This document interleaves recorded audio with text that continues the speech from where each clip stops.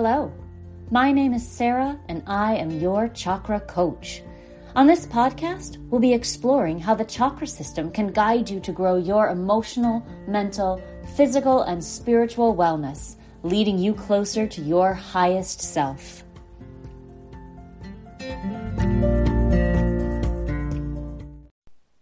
Hey y'all, what is happening? How are you doing? I'm doing okay. Busy with life and work and family and all the things that I know are keeping you busy as well. So, here's our friendly reminder to be sure that we're taking care of ourselves each day, each week. The small habits of self-care add up over time. Some of the messages I've gotten the past couple weeks as we've been exploring the yamas have been around extending grace to yourself and how difficult that can be. It isn't just the physical care, the physical ahimsa or nonviolence from episode 90 that we struggle with. It's our emotional self-care. Really noticing the thoughts we have about ourselves and how finding the balance between truthful observation of where we are and where we want to be and using our internal dialogue to lift us up is not as easy as we might hope. We want to have compassion for ourselves. If we have a misstep, acknowledging it is one thing. Even exploring why it happened is one thing, but beating ourselves up over it is another. It can be truthful to say that we didn't do the thing we said we were going to do, but it isn't truthful to say that we're bad people because of it, or that because the path isn't straight and without obstacle that we'll never get where we're going. It's not truthful, and it is harmful. Satya and Ahimsa, the first two yamas or guidelines of the eight-limbed path toward our greatest consciousness. These are the foundation of the path, and they express themselves in all our chakras. If you haven't listened to episodes 90 and 91, we take a much deeper look at these two guideposts and how they affect the balance of our energy system, the chakras and the subtle body. So today we're on to the third yama, and it's another one that seems very simple at first, but goes so much deeper. That's a theme, right? I got a couple messages from people saying it was sort of painful to look under the surface of these things. I mean, partly because we follow these rules at a very superficial level, and then society labels us good or bad at it, and that becomes part of our identity.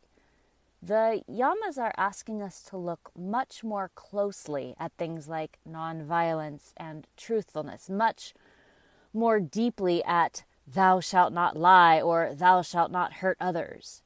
The yamas ask us to not only apply these ethical practices to others, but to ourselves as well, and to realize the damage that we might unintentionally be doing to our own bodies, our own psyches, our own spiritual growth can be painful. It doesn't have to be, but it can be. Whatever your experience is, it is yours. Now that's a slight diversion, but I bring it up because we're maybe going to bring up some stuff today that is also uncomfortable. The third yama, asteya, which translates to non-stealing. Okay, let's hit the simple stuff first. Non-stealing. Don't take things that aren't yours. Great, done. I'm not a thief, so I'm practicing asteya. Next. Well, that's part of it, but you have to know by now that that isn't all. Let's start with stealing from others. It's pretty obvious in a lot of ways. If it isn't yours, don't take it. We're going to get into the concept of mine maybe later, but this is pretty basic. The kind of thing we learn as children. The other thing we learn as children is how to want things that other people have, but we'll get to that another time. So where is the complexity here? Well, I'll share with you something that people steal all the time. Time. Time is an incredibly valuable resource in this life because we absolutely cannot make more of it. But we take it from each other and ourselves all the time. If you agree to meet someone at 7 and you don't show up until 7:15, you've stolen 15 minutes of their time. If you're off work for the weekend and your boss calls with a project, they've stolen your time. I see it in yoga classes regularly. The teacher wants to do a few extra poses so the class ends up going 5 minutes long.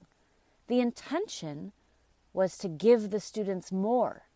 But for some of those students, they've lost time. Now, this might sound dramatic. 5 minutes here or there doesn't make a huge difference maybe, but it's an example of things that we take that aren't ours or have taken from us or let be taken from us.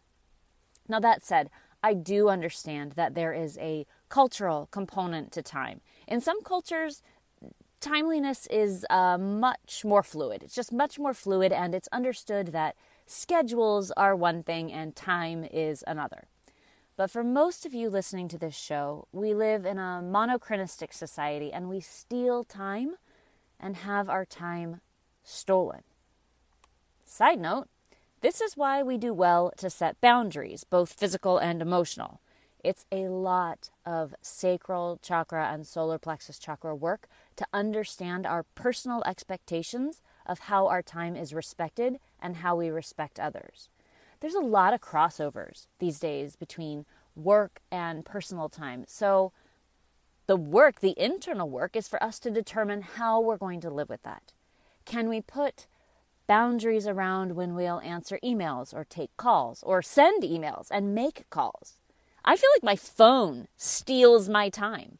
Sometimes I go on it for just a quick thing, and 45 minutes later I find myself emerging from a scrolling rabbit hole. I've stolen my own time. And maybe that's okay. Maybe I wanted to spend my time that way. But what about those times when we meant to be doing other things? It's tricky. It's tricky, I know. I'm not asking you to change anything. More to just start thinking about where we can stop stealing from ourselves in this case. Now, time is just one example of something impacted by Asteya. How about stealing emotions? We've all known someone, or maybe even seen this tendency in ourselves, someone who always has to one-up the conversation, who turns every experience into a story about themselves. And I know that for some people, this is an effort to connect with others, and I respect that. It's a legitimate way to form bonds. Now, what I'm talking about is when you're sharing with me your excitement over something amazing that's just happened to you, and instead of being excited with you, I tell you a story about how an even better thing happened to me. I've stolen your joy. It sounds a little trite, but that's what's happening. Now, we can do this to ourselves as well. Have you ever been really proud of yourself for something and then shut down your own sense of worth by saying, oh, lots of people do it better, or I should have done more? You're stealing a moment from yourself. And I know we do this so often.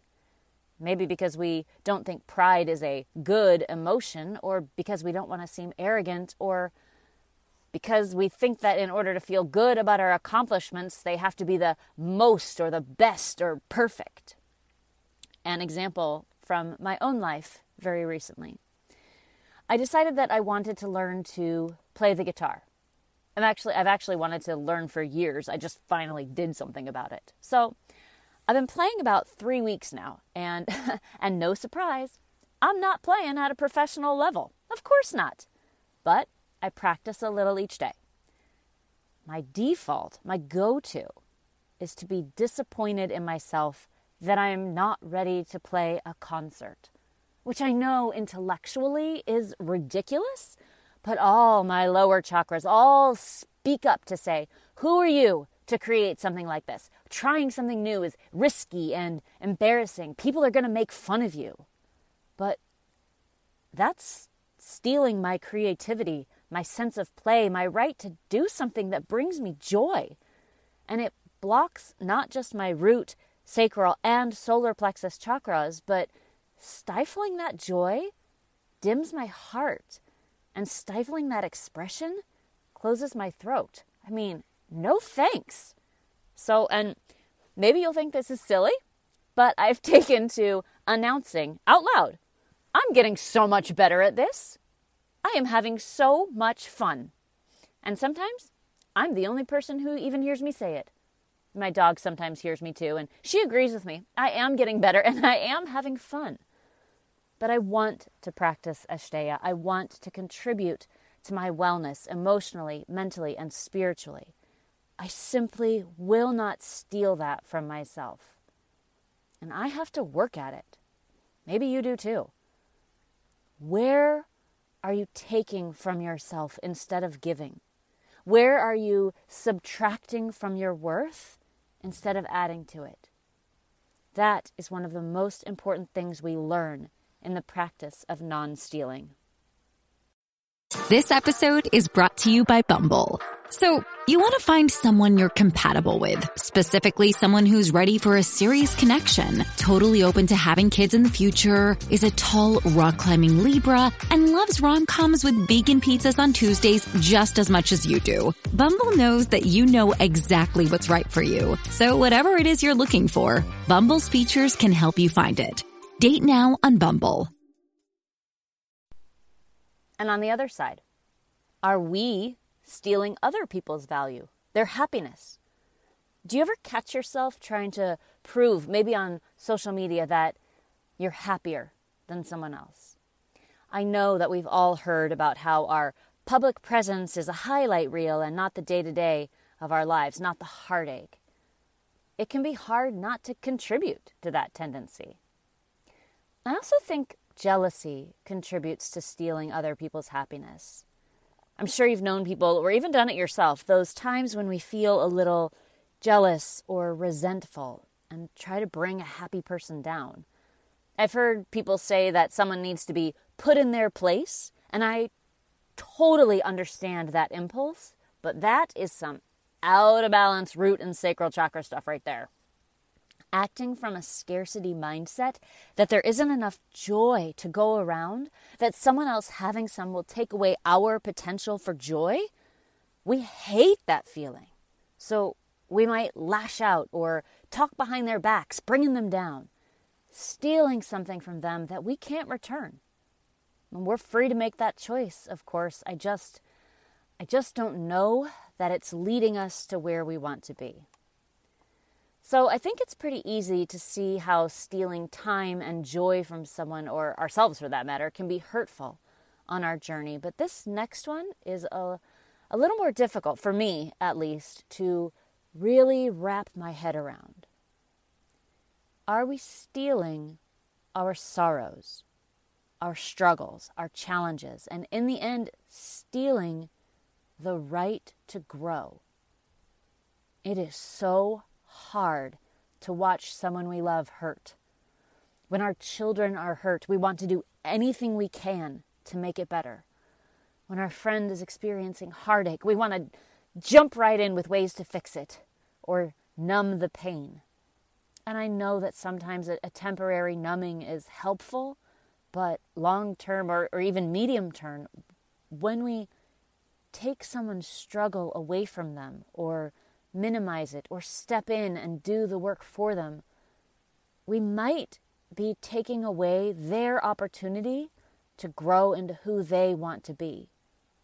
And we can do this to ourselves as well. Avoiding pain and loss of any kind at all times is a surefire way to stay right where you are. I mean, that can mean avoiding trying new things, connecting with people, or dampening our more painful emotions. But rarely do we grow from ease. A chick hatching from an egg needs the struggle, the difficulty, the growth that happens from pecking her way out. If we stop that process, the chick dies.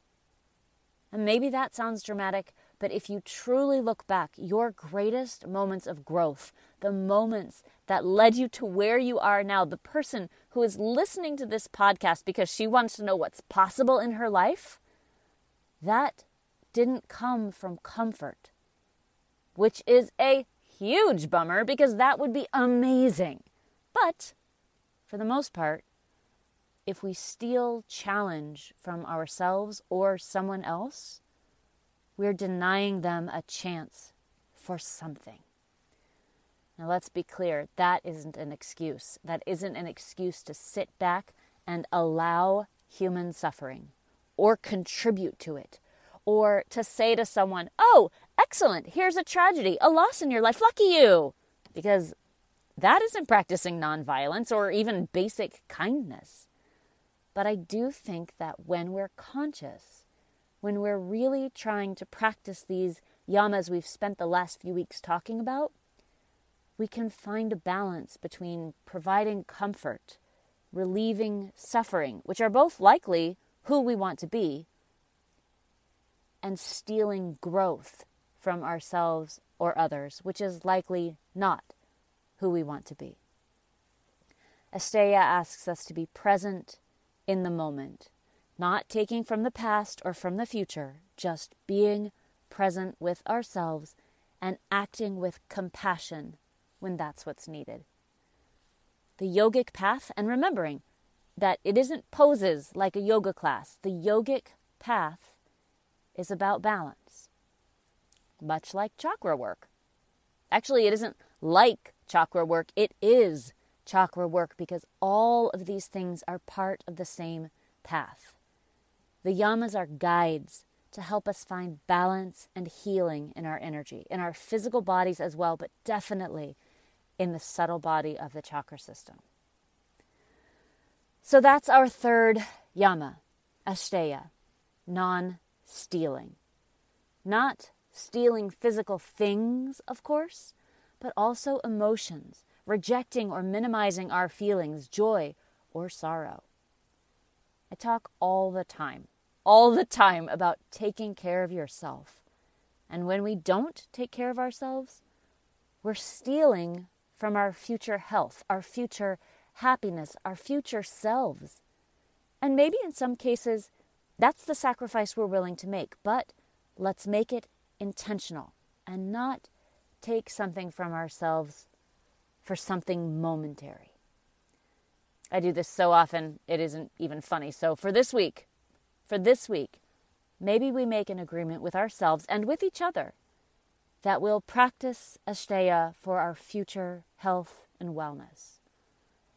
Let me know how you do, or let me know if you just think I'm full of it. You can let me know on social media. You can follow Your Chakra Coach on Instagram or Facebook, and I will get back to you if you have any questions. If you find that you're enjoying the show and you'd like to support me in making it, please consider going to the Patreon page and making a donation. All those links will be in the show notes. Thank you for listening to this series on the yamas, and I'll see you all again next week. Have a great day. Bye.